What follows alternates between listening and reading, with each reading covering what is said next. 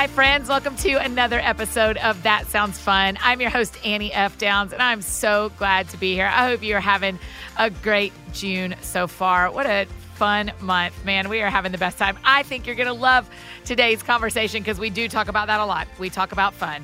But first, as a reminder, the music in the background is from our sweet friend Ellie Holcomb. Her album Red Sea Road is a must-have for your summer and for your life, so I hope you will grab that. Something I'm trying to remember to do on the regular is tell you what I'm reading and what I'm listening to, because you guys keep asking me that on the internet, on Instagram, Twitter. And so what I am reading, I just finished John Mark Comer's God Has a Name, and it is wow. It is wow. I'd started it before we got to talk to him on the podcast, but I just finished it. Absolutely loved it. And I think you will as well. And I am listening to, now listen, I'm just a country music fan, y'all. I love it. I love country music. So I am currently listening to Brett Young. He will break your heart, you guys. I don't know how long it's been since you've been dumped, but if you need some of that music, he has got it for you. But also, it just is really fun, uplifting. And he's on the road this summer and this fall with my pals, Lady Antebellum. And so I hope you will go out and see one of their shows. Kelsey Ballerini, Brett Young, and Lady A will be out touring. And I will be popping into some of those shows as well as best my schedule allows me, because they are the most fun. I hope you will go as well and see them. I'm getting really excited because coming up in just a few weeks is our That Sounds Fun weekend. If you have not gotten your tickets yet, what are you waiting on? It is going to be so fun, and we are close to sold out. Dave Barnes, Eddie Koffoltz, Christy Nockels, Kelly Bannon, tons of other surprises, Swag Bag, the Grand Ole Opry. It is going to be such a fun weekend, July 28th, 29th, 30th. You can get your tickets by going to AnnieFDowns.com and look for the That Sounds Fun weekend banner and clicking on that puppy, and it'll take you right to the page to make sure you can get your tickets. Now, I've been trying to have this friend of mine on the podcast for months now, and our schedules are just insane. So finally, Jenny Allen and I got to sit down and chat with each other, and it was just the best. It was so great to catch up, talk about all sorts of fun things. Her new book is called Nothing to Prove, and I had no idea where the concept of the book came from until this conversation, and I think you're really going to find it interesting. The book is Nothing to Prove. The Bible study is called Proven. And so here is my extra fun conversation with a fellow Enneagram 7, founder of the If Gathering, author, speaker, all-around wonderful friend, Jenny Allen.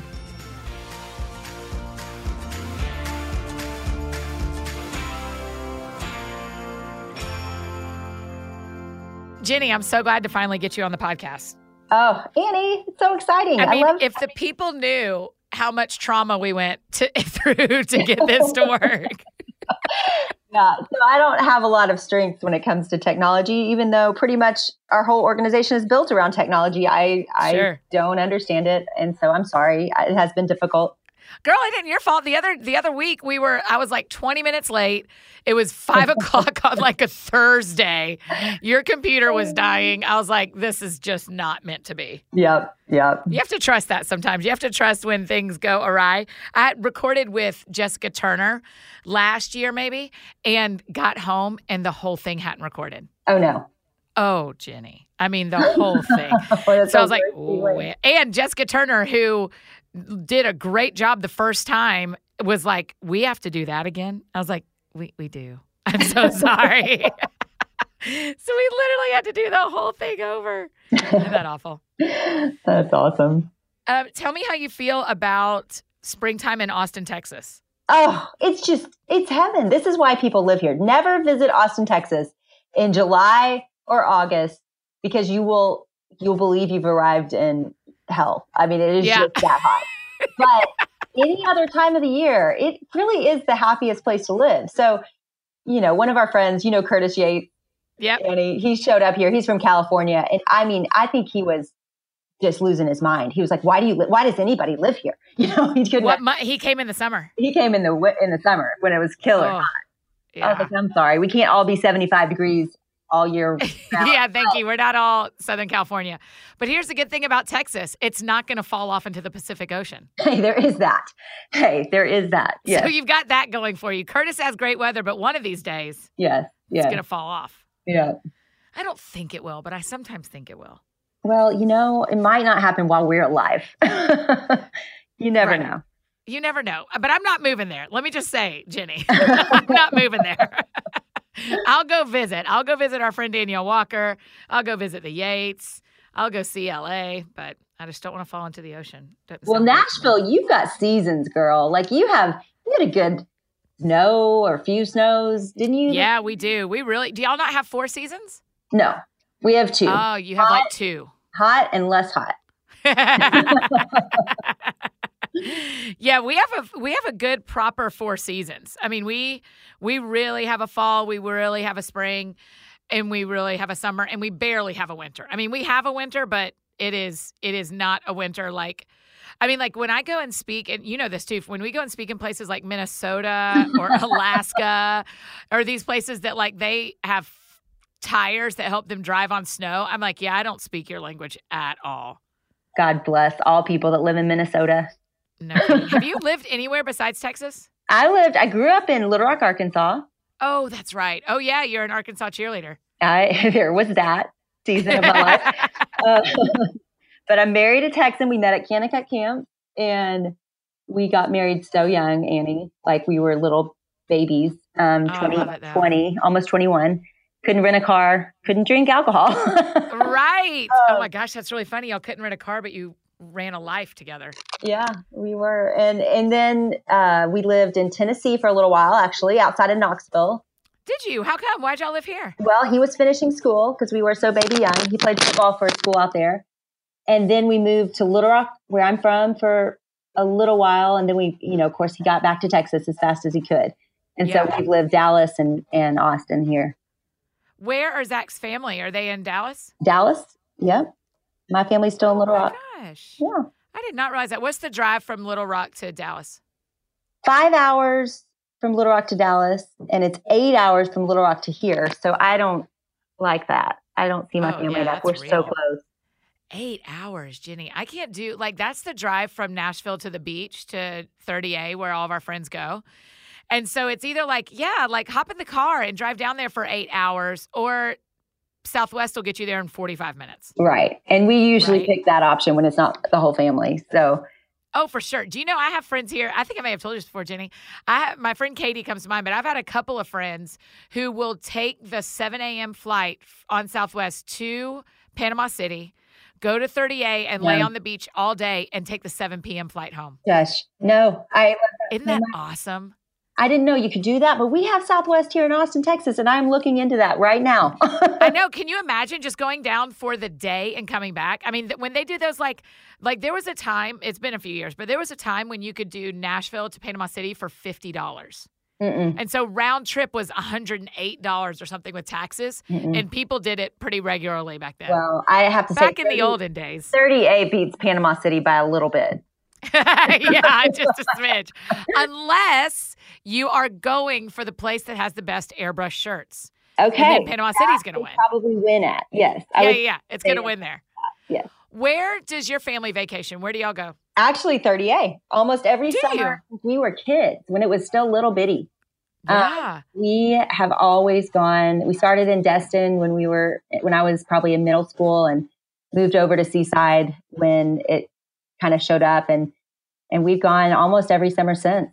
So what part do y'all have, like a house that you love? I mean, you don't have to give us the address so that you aren't followed by people. So I'm like, Jenny, what week are you there, and what's the address? Yeah, I wish we had like our regular place, but we just, it's always different family. Zach's family does it sometimes. My mom and dad will rent the house sometimes. This year's the first year neither of them are, that we're actually considering it, but we're holding out till the very end to see if we can get a deal or something, because it's gotten so expensive. So, but there's research. I actually asked Facebook this, like, what other great beaches? And they did bring some up that I'd never heard of. In fact, there were some regulars. Orange Beach was one. Yeah, people talk about Orange Beach a lot. Gulf Shores was one, and I've heard that before. But again, I was looking, and I was like, it's real hard to beat 30A. It's kind of, we shouldn't be advertising for them. It's gotten too busy, hasn't it? It's the worst, everybody from everywhere. Don't go to 30A. I mean, for me at this point, I will only go to 30A because all my friends are there. Like, I'm not going by myself to the beach, most likely. But like this summer, I may go for a couple of weeks by myself, but I'm going to go when all my friends are at their houses. I love that. I love that. Yeah. And that is like incredible. You know me, Jenny. I'm like, if I can go on vacation and my friends be on vacation, Yes. come on. I love it. We can go eat, but I can sleep in my own bed in my own place. Get out of here. It's like the dream vacay. But how much do y'all go to Colorado? Because your sister has that ranch out there, right? I really want to go, Jenny. Magic. Yeah. So they run a dude ranch. It's called Lost Valley Ranch, and it's out in middle of nowhere. It's out, an hour and a half west of Denver. And so you fly into Denver, you get on a van, and Annie, I will invite you sometime, and it will change your life. I just took our staff If Gathering out there, and it was just the most joyful, amazing experience. We had the best time. It is every time people come back. The Lions went. I think my friend Lindsay Wheeler went from Bottle of Tears. I think Lindsay went recently. And their pictures, it's just incredible. Yeah, it is. It is magical. What made your sister do that?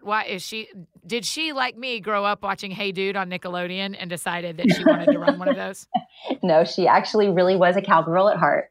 No Nickelodeon brainwashed her. She just was born. She was born, those girls that love horses. She's one of them. Yeah. And so y'all's whole life, she's been like this. Yeah. I mean, she'll get so mad at me for this, but she collected all those Breyer horses, all of them. And then she also wore Wranglers that were like high-waisted. And at the time that wasn't cool. It kind of has made a comeback, but she wore like Wranglers and a tucked in starch shirt to middle school or to elementary school. She says, I think it was middle school, but it was real rough. Like I had a hard time with her deep passion. Where is she fit compared to you? Is she older or younger? She's younger. She's the middle sister. And all three of us, there's three girls, and all three of us are pretty passionate people. Right. And so none of us are half-hearted about the things we do. And so it was all horses. So she goes out there and works at this guest ranch in the summer and meets a real cowboy. And my brother-in-law is a real cowboy. Grew up in Oklahoma.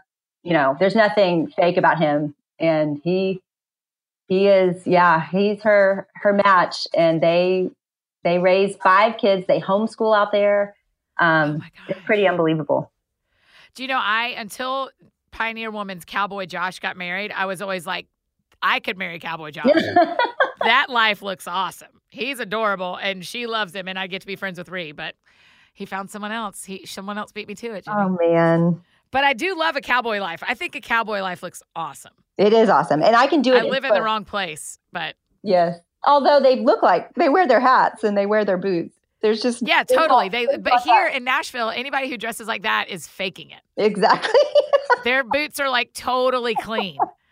Right. Because there's just not farms here. There's not big prairies. Tumbleweeds. Yeah. There's no tumbleweeds here, Jenny. Yeah, y'all do. Tumbleweed free. I do remember from my days in Tennessee that y'all do say a word. I hope it doesn't appear in Nashville. This is what they said out in East Tennessee. Instead of y'all or you guys or you all, I don't know what other people say. We say y'all, and it's very effective in Texas. Yeah. They would say yins. Oh, yeah. You know about that word? I don't say that, but I have family who says that. You do. So you know that's real. Yeah. And it's a Georgia. Yeah, it probably bled down into Georgia too. That's a real one. That is a deep pull of Southern culture you got right there. Yeah. Yeah, we did. We lived deep in the heart of Tennessee. Deep in the holler. What college was Zach at? Carson Newman College. Oh, sure. Yeah. Jefferson City. Oh man, y'all were really back there. Yeah. And he played football. That's how he ended up there. And all the games were out there in the Smokies, and it was really fun. Pretty. Okay, so can we talk about football for a minute? Because your son is looking at Harvard. Well, oh gosh. Well, Harvard's looking at him? Yeah. Well, no. Yes. Yeah. I mean, that's incredible, Jenny. Well, so I'm learning. He's not big enough to play Division I football.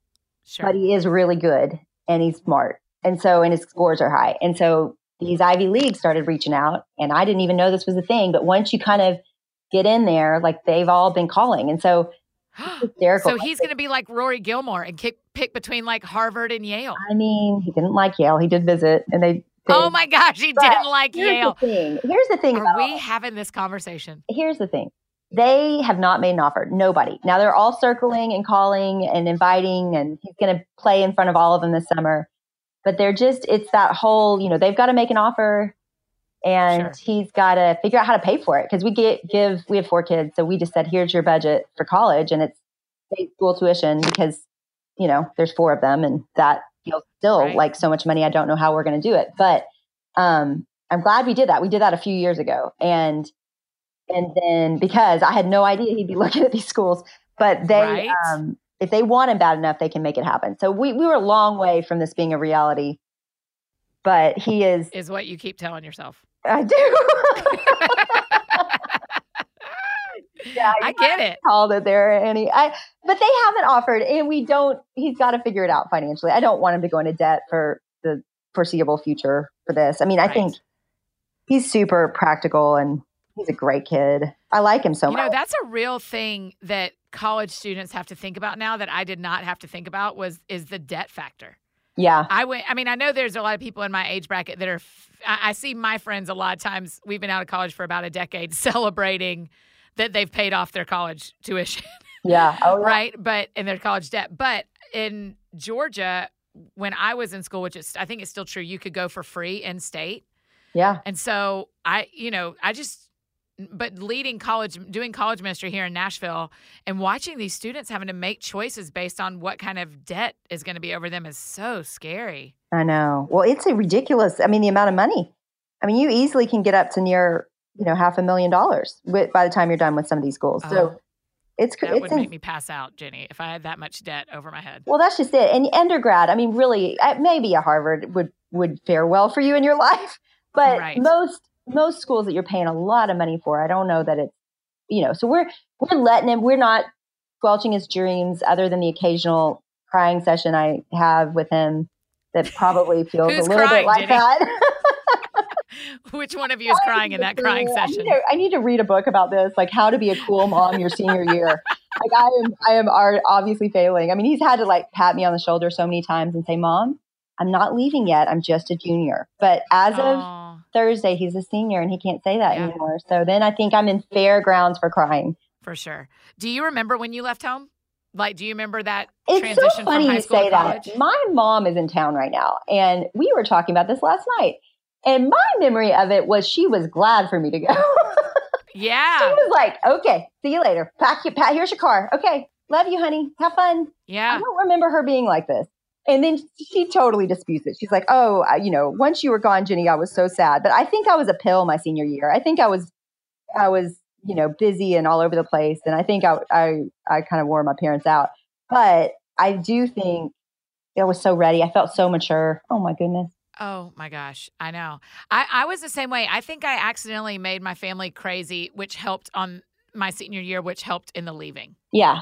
And maybe he'll make me crazy. But the problem with him is he keeps getting better with time. Like that kid was a punk in middle school. Yeah, but he's a dude college, and we're girls. Yeah, that may be that's the difference. True. But yeah, I wanted to kick him out of the house when I was like, go to college now. Like I thought I would be so excited. But now I love him and like him. And I'm like, oh, darn it. It'd be better if we were, you were troublesome, but sweet. So I don't know. We'll see. Maybe I'll get sick of him this year. Maybe that will be my saving grace. Drive me crazy you should do the opposite of Ann Voskamp and keep like a list of 1,000 things that makes you crazy about your son in your kitchen. I'll look back on them fondly when he's gone. Like, oh, yeah, that's right. Yeah. Oh, that's right. He left his socks everywhere. I'm so glad he's gone. Okay, but let me tell you, Annie, I'm guessing our podcast could go this way. Like we can literally go wherever we want. Is this how this goes? Literally. Okay, I love it. So I was watching World War II movies. I watched Hacksaw Ridge. Oh, I watched Gone with the Wind again. Can you believe that? Oh, it's so good. I know. I watched that on Mother's Day. So I've seen these 2 movies within a week of each other. And it was the best thing I did for this issue of sending my son to college because it changed my perspective. I was like, I'm sending him not to war. Like all those moms had to send their 18-year-old sons to war. It broke my heart. Yeah. I think that was my dramatic way of like getting a grip into this. That's fascinating. That's a fascinating way to look at it. Like, because to be fair, there are moms. I know a mom that I love very much whose son is in the armed forces. And when she sends him back to Alaska, right? Or when they get deployed, you're right. I think about that sometimes with my baseball players, Jenny, because when they leave Nashville, they're gone for 6 months. And I have to be like, I know it feels like they're deployed, but they are not. They're playing professional baseball. Like, the most dangerous thing they do is baseballs thrown at their bodies. Let's talk about it. They are not at war. Because you know how much I love discipleship. It's like the thing that I think about all the time and believe in so deeply. And I love how you've uniquely done that for different people. Like what does that look like for you with those boys? I just think that is so cool how you've invested in their life. Well, they're one of the greatest gifts I've ever received from the Lord, I think. But, like for this summer, what we're doing is She Reads Truth has a plan on Romans. She Reads Truth and He Reads Truth is doing Romans. And so because they offer a male and a female plan that go hand in hand, that's what we're doing this summer. So we're all reading it together, and then we're FaceTiming about once a week to talk about it. While they're gone. Yeah. So that's what it looks like when when the season is on. But go back to how this came about, or have you already said this on your podcast? Yeah. I don't remember. I probably have, but I love talking. I'm just talking to you. So I love talking to you about whatever. It started because they came to Cross Point, used to have a college-centric service. Like on Sunday nights, they had a specific service at a different location that was built for college students. And I was volunteering for that when I moved home from Scotland in 2012, and the guys came to that. And so that's how I got to know them. And then one Sunday night, one of them said, "Hey, can we go to lunch sometime?" And I was like, "I don't know. I think so. Let me ask." I think we can do that. Yeah. I was like, let me ask the college. Because then I was like, I went to the college pastor and to our pastor, and I just kind of said, "Hey, this is really out of the box for me. And I recognize that I'm a 30-something single girl, and these are 20-year-old single guys. And we're, how do we handle this really well?" And do you remember, Jenny, it was when you and I were with Chris Kane in Orlando or wherever we were in Florida, that next January of 13 is when Chris really kind of stuck it to me of like, you've built all these boundaries that God hasn't given you. You need to ask God what the boundaries are for this discipleship relationship and move forward like that under your authority with the boundaries God's given you. Because I'd put up all these like very extreme boundaries for safe purposes because I wanted to be above reproach in every way. But I probably went a little crazy on the boundary side. And so once we loosened up and just kind of listened to God, it made for really open, beautiful friendships with a lot of these guys, and they brought their friends along. And so that's how I got to know them. I mean, imagine the thank yous you're going to get from their wives one day. Oh, right. Do you know, there is one wife who you would love. Her name is Megan Miller. She's an incredibly good writer. We'll link to her blog in our show notes. But, when Megan's husband, Brian, when they had just started dating, he asked me if she could intern for me. And during the semester when she was interning for me, they got engaged. They got engaged when at the very last game of the World Series, when the Vanderbilt Commodores won the World Series in baseball, and then he proposed on the field. That is magical. I lost my mind. As you can imagine, I lost my mind. But yeah, so I get to be in relationship with a lot of the women that are in their lives, which I totally love because I want to be a part of their team, and helping them. But that's what you do. I mean, that's what you do full time. I feel like, Jenny, is disciple a generation of women. I had someone say the other day, speak about this for a second. I had someone say the other day, you are not a disciple maker until the people you disciple are making disciples. I love that. Yeah. Do you think that's true? I agree with that. Yeah, I absolutely, especially, it's always true, but I would say right now it's a weakness because we've got such a consumer Christian culture. And so we don't, what I've seen is so many women hesitate when they think of themselves as leaders. But the truth is, this is what all of us are that know Christ and have in any way been grown up in our faith. And by grown up, I literally mean know him and know his ways of walking. So I think that the power of what I see happening right now is that's multiplying and spreading. We focused on it primarily on the last if, and it was so cool because there was definitely a risk. I watched Passion from my pajamas, and you know how much I love Passion, and Shelley and like the work God has done through them. And it's absolutely incredible. I mean, don't you love Shelley Giglio? I just think the absolute world of her. I know. Well, she has been one of those disciplers for me, for sure, since the beginning for this. And so I'm watching it, but they did, how they passion. I mean, it's college kids. So they just do the most unbelievable things. They have the cross lit up in like drones this year. And they have, like the most incredible. Just a casual drone cross. Yeah, casual. And they Skyped with like an astronaut in space, like at the time, and I'm thinking, I'm watching all this and I'm like, uh-oh. And if like, we don't have an astronaut for if. And if is a month later. And we have really done the whole, like, let's platform everyday people making disciples. Like Coach Tucker, I don't know if you got to see some of this, but it was a risk. And Jill Briscoe, nobody had heard of her. And so and now her stuff cannot stay on Amazon. And so I'm sitting there thinking, like I felt that moment of pressure that I think we all do. And Shelley and Louie are obeying God. Like that's where God's leading them and God's using it. But that wasn't what God had taken me on. And specifically this year, it was the opposite direction, right? It was people nobody had heard of. And I was like, what's going to happen? And it was so cool because people responded unbelievably to that. And in fact, people said this was the best if ever. And it was comforting to me to go, okay, we are craving discipleship. We are craving how to do this in the real world, how to work it out. What does it look like in the everyday?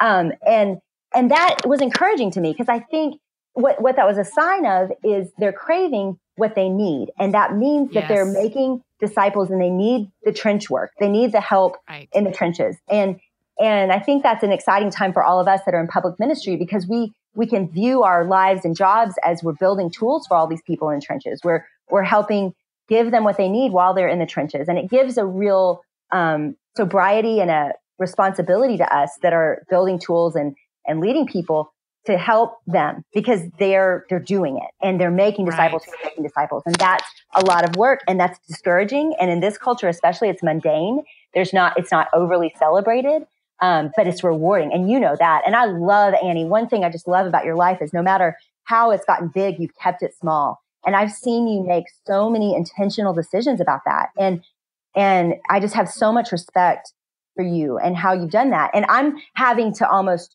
recenter on that because I think it all blew up and I lost some of the very things that were most important. And I don't just believe it's most important for my health and my soul. I actually believe it's the most important work. Like I actually believe the people you and I are discipling life on life, your interns, the people in your life regularly that I know you focus on, those are probably our biggest kingdom moment. Yeah. I mean, I say a lot. I think the Lord did this to me early because he knows my tendency to be the opposite. But from the beginning, it felt like the Lord kind of put on me when I'm standing in front of him, he is not going to ask me how many books sold. Yeah. Right. That's a beautiful thing. And I'm grateful that people connect with the words that I write. And it is my job and I have the most fun doing it. But what I think the Lord's going to ask me about is how did I treat the people that were right in front of me? Yep. And the ability to multiply your impact is much greater face to face, right? Though again, I'm so grateful for people who read the books and that show up when I'm speaking on a stage and all that stuff. But yeah, that I think your local ministry, not you being you, Jenny, but you as a human, local ministry is what makes a space for you to have a bigger spot. Or bigger is not the right word. Do you know what I mean? Well, what's the better word? I mean, okay, so if we view ourselves as tool builders, right? Like we're all in service. I feel that. I mean, I love that. I think that's why, the other day I texted you and said, "Hi from the trench." Like I do feel like I feel that on a given day. I know you feel that. I know a lot of us feel that. We're waving at each other. There's a deep friendship in the trenches of ministry. And so if we view it as service, then what happens is we're serving people, real people, and those people need certain things. And we're hopefully bringing those and they come in different forms, right? Like your readers, your podcast. This is so fun, by the way. Your podcast is so different than other ones I've been on and you're meeting a need and reaching people. It's cool. It's like we're functioning as a big team versus like, oh, here's the people that have really arrived or achieved something. It just is gross. such a, I know. I don't ever want people to feel that. That feels so gross to me. It's so not true, right? It's not true in God's economy at all. No. And so, I mean, as I say a lot on the podcast, I feel like I've bought my counselor a boat or two, right? Like I do not have it all figured out. I have not arrived anywhere. Right. And I think, you are building things that people connect with and grow from and relate to and that encourage them in their faith. And so I think, it always probably will be an extension of where we are doing life and ministry right in front of us, hopefully. Yeah. And I think and this has taken me time to learn, so definitely you know that about me. But the other thing that's great about loving where you serve locally is that if the other stuff goes away, you still love where you serve locally. That's right. You know, and that's why for me, and I know everybody doesn't feel going to church, I know every Christian doesn't love going to church, but for me, it's important for me to feel like my local church is my home. Because if I end up working at Michael's cutting fabric sometime soon, I still want to have ministry in my local church that really matters and that I feel called to. And so that's the other reason I love it, is it's a little bit of a fail-safe to keep me from being sure that I'm a big deal and being sure that the most important thing ever is how many this or how many that. And I'm like, no. Do I answer the phone when they call me at 2 a.m.? Right. Right? Yeah. So, but they're both important. I hope that comes across. I mean, I know you and I know that, but to my friends that are listening, I hope that comes across right, that they're both really important to me. But man, I just want to be good to my friends, whether those friends are on the other side of the podcast or the other side of a table. Exactly. Yes. Yes. And I think the real life part of it, I think everybody gets that. Like this is, you get lonely, you get isolated in front of a computer. You can give your life to just the building of tools or just the writing and lose the heart of it all, you know? Yeah. Yeah. Which is one of the reasons that you and I both prioritize fun. We do. I'm so thankful for you about that. Yes. I mean, Jenny, you've got to tell everybody about your year of fun. It was one of my most favorite things. Well, it's cool because right now, of course, the big thing is the Enneagram, right? Which you're a 7. Yeah. Okay, you're going to die, Annie, but what are you? I'm a 7-8. And of course you are, but your 8 wing must be so heavy. Well, it is, I'm afraid. It's just intense with work. But I will say, if you look back at my life, what mattered to me, because everybody was like, you're an achiever, you get all this stuff done, you're building all these things. I was like, yeah, but I'm not motivated by accomplishment. I'm motivated by meaning. I'm motivated by experience. I'm motivated by memory, by when I'm dissatisfied with my life, it's because I feel like I'm not sucking the marrow out of life. You know, it all needs to that is true of you. That's totally true. To matter. But the fun part of me, I think, got, what was that song? Put it under a bushel? No. The fun part of you got hidden under a bushel? Yeah. It was. And it was like, no, you know, and that's how I felt when you and I talked. And so I chose fun for a word. And it was hard because at the same time that IF is starting, at the same time we adopt Cooper, at the same time that our church merges with Stone, which was very hard. It was a loss because it just changed a lot of our community and our life. It all happened in the same year. And I started writing. And oh, wow. That all happened in the same year. And the next year, IF started. And that same year, my best friend, Sarah Henry, had a massive stroke. And so it was just a little intense for a few years. You know, I mean, I think it was hell. Like that. Yeah. Just the number of difficult, hard, draining things. And you were writing. Did you say that part? You were also writing, because that's when I came to Texas. Yeah. Wow. Thanks for that, by the way. So all of those years, I'd say 2 to 3 years specifically, were just, I forgot how to have fun. And so I guess it was like a year and a half ago, 2 years ago, I don't know, that I approached January and realized that I didn't laugh anymore. I didn't cry. I was not myself. And definitely at that point started seeing a counselor, praise God, and feel like a different person. And really that was the start of kind of Nothing to Prove, where I realized all the weight and heaviness I was carrying with everything and just living more free. So in that same time, I was like, that was my word. In fact, it's my word. It's still my word. I haven't shifted words since because I'm still practicing it. I feel like it just still is the thing. And so it's up on my shelf right now. I'm looking at it. And so that year, I decided, okay, it's going to be the year of fun. And part of me had just started to feel guilty for it because of all the need in the world. And, there was just so much suffering around me. There was so much intensity. There was so much struggle. There was so much pressure. And I think I started to feel guilty doing things just for the sake of it being fun. And yet, if you think about who I am as a 7, I wasn't experiencing my life. Like I was just. Right. Because no one's asking 5s to stop reading because they're suffering in the world. Right. Right. But that is the core of, that's the core of what makes life meaningful. That's right. That's right. So 7s are, if you don't know the Enneagram, 7s are kind of the, what would you describe us as? Enthusiasts. Yes. And my podcast listeners, I have 2 goals for them. I want them to love the Enneagram and love English Premier League soccer. So you're really tapping on one of my big 2 buttons. Glad to help. That if I have 2 life goals with That Sounds Fun podcast, you're really working on one of them, and I appreciate it. Well, to be fair, it has really changed my life. I mean, seeing my weakness, that I go to perfection, that's what happens when I break down at the office. When I come in the office and lose my mind over a typo, which is not me. Like I don't.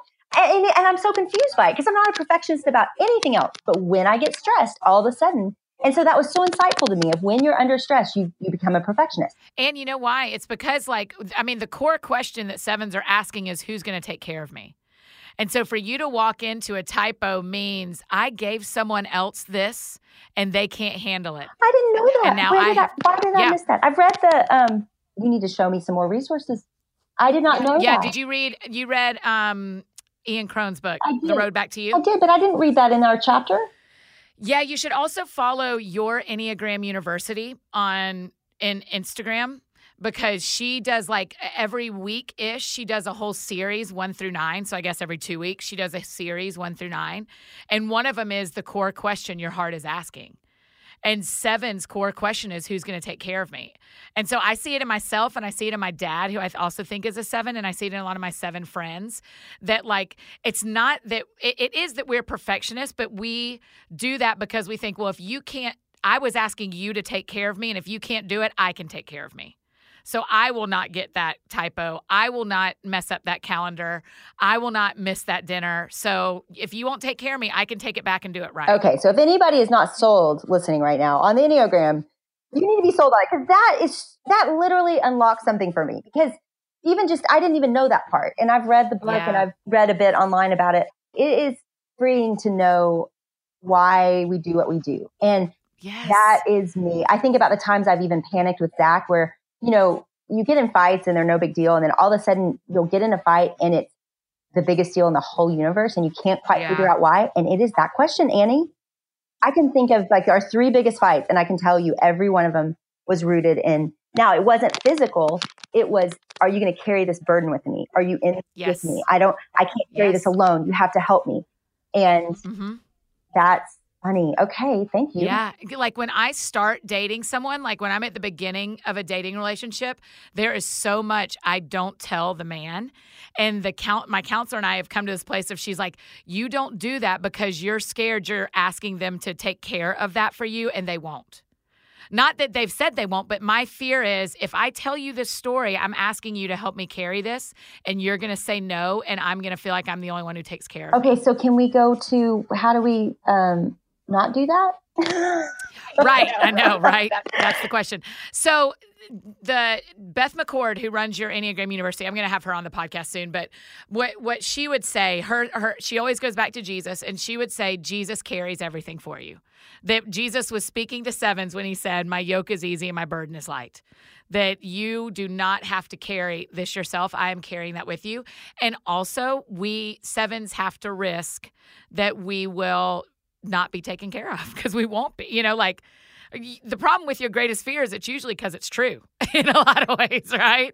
Is anyone going to take care of me? 6s are always asking, am I safe? Well, sometimes you are, but sometimes you're not. And what do you do with that? What do you do with the reality of that? And so for me, when I walk into who's going to take care of me, all my issues really, Jenny, all my issues trace back to this is Annie trying to take care of herself because she feels like no one takes care of her. Yeah. That just makes me want to wrap you up and take care of you, Annie. But I also know that that's not the answer, right? We can't do that for each other. Right. And had I gotten married at 20, this proves how much healthier you are than me. Had I gotten married in my probably at 20 or 21, I would have been a spider monkey on somebody. Mm-hmm. Right? I would have been like, why are you not? Why are you not? I need you to be. And I would have gripped him so tight that I just did a lot of counseling. Yeah, I've done a lot. I mean, like I said, I bought her a boat, right? I mean, I've put a lot of money in, and every Enneagram number can dig this deep into that's the thing about the Enneagram is it doesn't just tell you who you are, it tells you why you are who you are. Mm. Yeah, it has changed. It's changed my life. And so back to the Year of Fun. So I hired, not really because I never paid you, Annie as my fun coach. So that's how the Year of Fun started. Is you called me and said, I've got to have fun this year. Coach me. Yes. I forgot how, Annie. I mean, I forgot how. I forgot that it was such a part of me. I was dead on the inside, for crying out loud. Like life had just beat me up at that point. And so, and even the fun things that were supposed to be fun weren't fun anymore, right? Like ministry. I mean, that is, are you kidding me? If Gathering's one of the most fun things I've ever done in my entire life. Also one of the heaviest if you try to carry it by yourself, And so what I've learned is, one, that there's, God does not need for me to overachieve here to do something. That's not how it started. That's not what is going to get it to go. And that it's not wrong to have fun. And so I call you, and I did. I think it was both in the big, I definitely did some things that year that were big fun. And honestly, God just provided those things from friends that rented a place in New York and invited me, and just. I know. I was amazed how everything, it's almost like a cyclone of fun happened around you all of a sudden. It was weird. And it came to me a little bit because I didn't even know what to do. And then there were just little things I remember you texted me one day when I'd gotten the ice cream truck had come and we got ice cream. I mean, it was little things, and it was building space and time to celebrate and do things without purpose, that just for the purpose of having fun and enjoying life. And that's for any, I don't think that's just a 7 Enneagram thing. I think we call it fun, but the truth is everyone should enjoy life without an important purpose around it at times, just like do what you love for a little bit just because you love it. And so Nothing to Prove kind of came out of you walking through that. Yeah, that was a big part of it. And it was just waking up again and enjoying my life and drinking it in and not missing it and not feeling. And I think what I realized, the book started out as numb. And because that's what I felt. And then what I realized later was this is not the issue of numb is just a symptom. And the real problem was that I was trying to shoulder so much on my own and in my own strength. And again, I've been to seminary. I know my Bible. It's not an issue of knowledge. It was an issue of belief. It was an issue of believing that God was going to take care of me. Annie, you're changing my life. I feel like I've been in counseling. That question is so powerful. You haven't. It is. Listen, I ask it. I work through that all the time. That is the one I really take to God of, okay, I know you launched this thing. It was obviously you. We couldn't have done this, all of us, Meaning if. Yeah. But then it was, are you here? Like, hello? Yeah. Are you still here? Did you just leave it for us to have to slave under and make it happen going forward? And of course he hasn't. And he's continued to show up and provide in such a loving way in all parts of life. Yeah, that's right. And so the book is Nothing to Prove and the Bible study is Proven. Tell me the difference in the two. What made you change the name? Because I'm way simpler than you. I'm like, Looking for Lovely, the book. Looking for Lovely, the study. Well, yeah. I could have, but it was two different things. And I didn't want people to think I actually wrote the study first. Okay. I did too. Do you do it better that way? I do not do it better that way. I do. I think in Bible study, it helps me be linear. And then I've done all the research, right? Because Bible study's harder. You have to lead people to the water rather than give them water. And they are so hard to write. So yeah, that's a longer, harder process. So the research I do it in the development of that. And I used all that in the book, but it was on the book of John, but the study is pretty different. And so I didn't want to mislead that it's just based on the book. In fact, it's connected to some of the chapters are connected to some of topics in the book, or the study, but it is built separately to function as an independent study. So yeah, the topic of it though is similar in that we're seeing how it is that Jesus does meet our need. And I want to meet that Enneagram coach too, because that's what the book is basically these desires and needs we have that we keep going to broken cisterns for. He actually is going to meet it, where I think for a long time it was just a general statement of God provides. Well, how does he provide? And when you looked at Jesus's life in the detail at the wedding, and he didn't just provide wine, he provided the very best wine. And it was his first miracle. So, there was a lot to that. I mean, it wasn't just about the party. It was also about the symbolism that would come and the miracle of man, death. I do not think about that enough, Jenny, that he didn't just provide. I mean, I've heard the story taught a zillion times, as anyone has that grew up in church, that was his first miracle, that when they brought it out, they thought that the host of the wedding had saved the best wine for last. But I actually have never thought about that Jesus doesn't just provide good, he provides the best. Yeah. And that it was the picture of his death and the cup he would hold at the end. And so there was so much to it. And I think what I realized was, oh gosh, it's just like our relationship with Jesus. Like there's so much to it. It's so layered. Like he's not just providing the immediate need for my friend that had a stroke. We just went to her house yesterday and she still can't speak. So I went with her and we had a meeting with the designers, and it's not just the house, it's the neighbors. It's the relationship she's going to have with other kids on the street. And that just so happened. I mean, it's just so layered, his provision. And it's what we see, and it's the stories we don't know. It's the things that'll happen 10 years from now, from the things that look like just, he saved the day with providing that one thing. It's like, no, he's God, so he can do a lot in his care for us. And I'm learning to trust that and to believe that and to not idolize anything. So if he wants, to continue, if he wants all of this to go, he will make sure it does. And I can do the work faithfully without carrying the work on my shoulders to the point of, it's true. It's like, what do I believe? Do I believe he is capable and able in carrying this? Or do I believe I have to and make things happen? Right. I mean, with me, it is way less, is he capable, and it's, is he willing? That's the truth I have to cling to all the time. I know he can do it. I know the size of God, right? I know what he can do. It's what if he doesn't, Or what do I do if his choice is different than the choice I wish he was making? Right? Yeah. So, yeah, but that's all. I mean, that all wraps up in that same thing of what does his provision look like and what does his kindness really look like, which is what so all this is really good for me to hear you process, because it's what I'm writing about now too. And how do we call his kindness if it doesn't look with the story we were writing? And that's what you've seen with If and with your life. I mean, you didn't write that your son would look at Ivy League schools, right? Well, that would be one of the lesser stressful things, but yes. Right. It's just a normal example. Yeah, I'm dealing with the younger two right now and drowning in special needs. And yeah, there's a lot of heavy but I do feel like I've learned not to try to make sense of it as much. And yeah, I think about that's good. The Shack. Say that.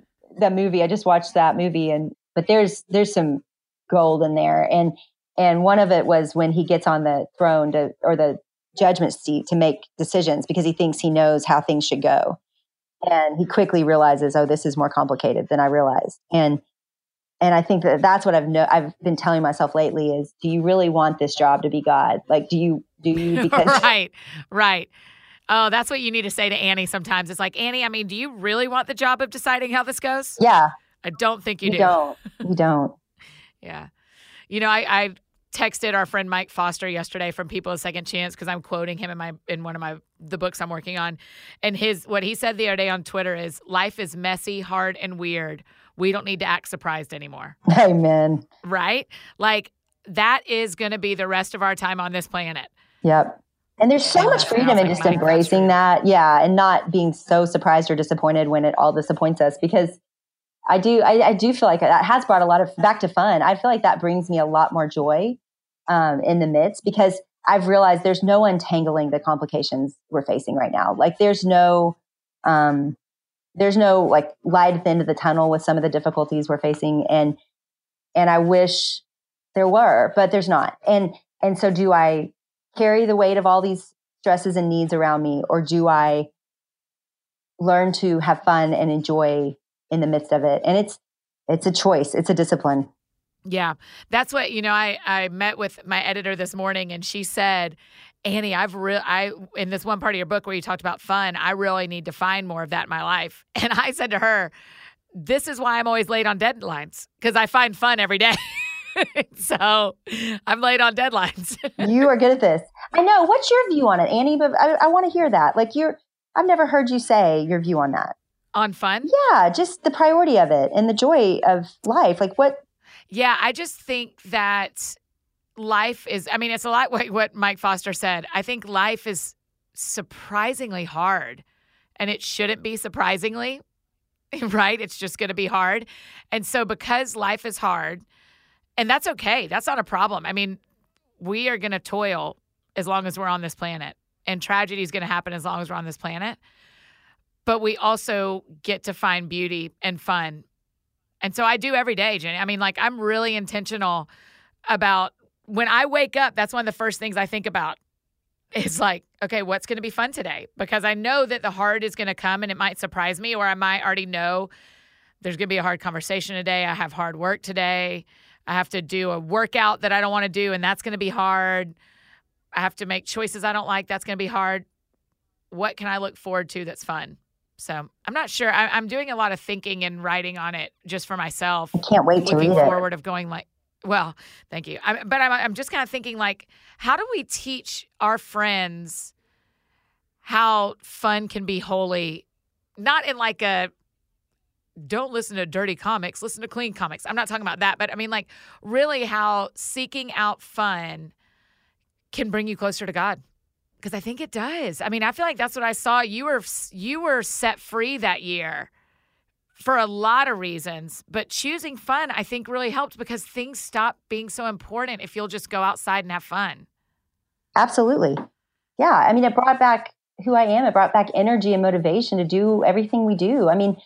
Yeah, it's serving all the purposes. It definitely is not just an excuse. It's servicing, and again, it doesn't need to have a purpose, but it does have a purpose. It brings, yeah. And I think so much of it is rooted in what holds us from that, right? Like, I think everybody would say, yes, I want to have fun. They would like to wake up that way, but they don't know, how to stop worrying, or they don't know what it looks like to, and I think that's what I had to go on. The journey I had to go on was, what does it look like to take this heavy, I called it a backpack in the book, and take this off and like hand this over. And I realized, gosh, it was already handed over. He was already carrying it. Whether I was striving under it or not was not, it was irrelevant of the fact that it was not a God problem. Yes, he had it. He had it before. He had it.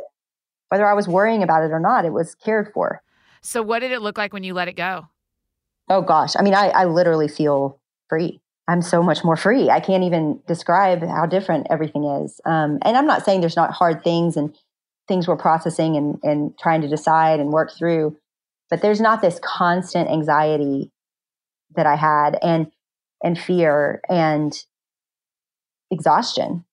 I'm slowing down.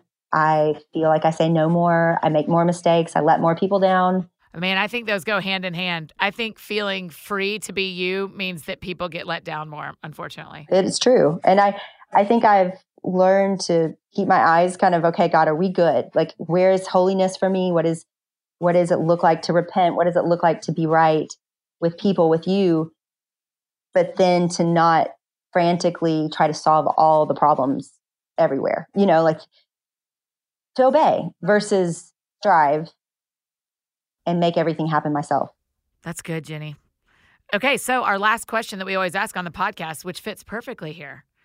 Because the podcast is called That Sounds Fun, we always ask my friends who are on with me, what sounds fun to you right now? Ooh, good question. See, this is a good discipline. I gotta think. So my mom's in town, and that really is fun. I think one of the things I've realized is my sisters, my family, my closest friends, they're so life-giving to me. And so getting more time with them. So my mom's here. We're going to take my daughter's birthdays this week. We're going to take them up to the cutest little shopping center and walk around and eat together. And I have a babysitter for it. Like I had to plan ahead so that we could do this, and it'll be great. I'm so excited, and hopefully it won't rain. I'm looking outside, and yeah, that today will be such a little gift.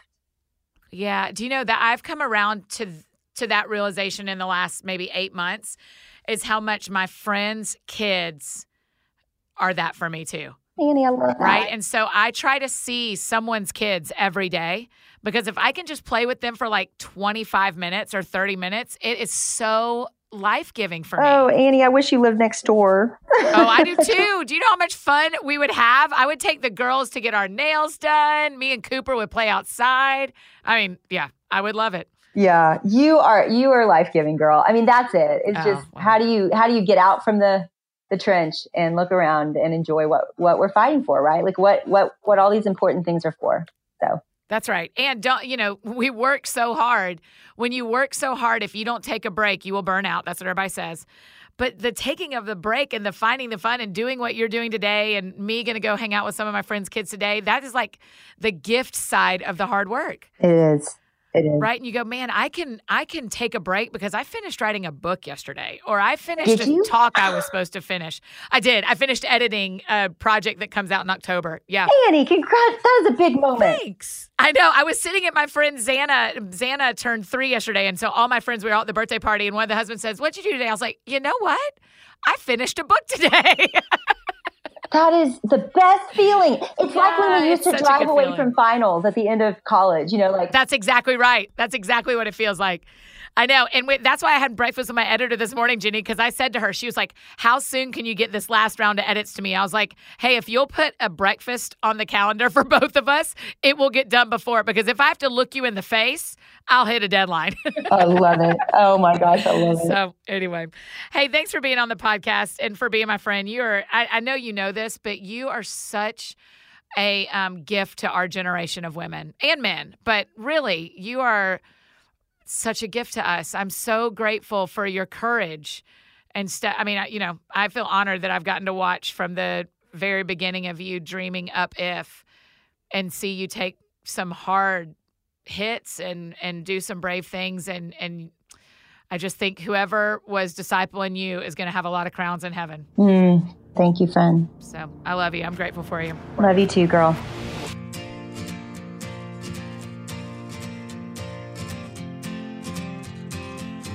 I love that woman, y'all. Absolutely love her. If you have never been involved with the IF Gathering and you are female, I would hugely encourage you to follow IF on Instagram, Twitter. Our lovely intern turned employee, Hale, will link to everything for you on my blog and in the show notes so that you will be able to find all these links. We didn't even give her a mystery one this time. Sorry, Hale. We don't have like a mystery link for you to find. But IF Gathering, you can get together all the IF Gathering links. And make sure you join us in February, either in Austin for the actual IF Gathering 2018 or at an IF Local, which I totally love. I'm actually a big fan of the IF Locals, where you gather with your community and watch online and stream it as it goes. I think that is super fun. I hope you will join us. And make sure you check out Jenny's book, Nothing to Prove. Who knew that she came up with all that, was wrestling with all that in her year of fun? I did not even realize that I was part of the coaching of that. What can I say, you guys? I'm just a fun coach. As I said in the podcast, I am going to head out and go hang out with some of my friends' kids before I go to a concert tonight. I'm so excited. Somewhere in there, I'm also going to write for the new book. I promise I will get some work done today besides recording the podcast. But that is what sounds fun to me. Hey, if you need to find me on the internet before I go, I'm easy to find. Annie F. Downs, F as in fancy, is my Instagram, Twitter, Facebook, everywhere you need me. That is how you can find me. And make sure you subscribe to the podcast so you don't miss a single episode of That Sounds Fun. Because listen, if I'm here for anything, I'm here to make sure you're having a little more fun every week. So I am so glad to join you on your Thursday, on your Friday, on your weekend, whenever you get a chance to listen. I hope you have a great day. And hey, make sure you go out today and do something that sounds fun to you. It really, really matters. I hope that is a big takeaway you have from today, that fun actually really matters. And I hope you have some of it today. Have a great day, and I will see you next week.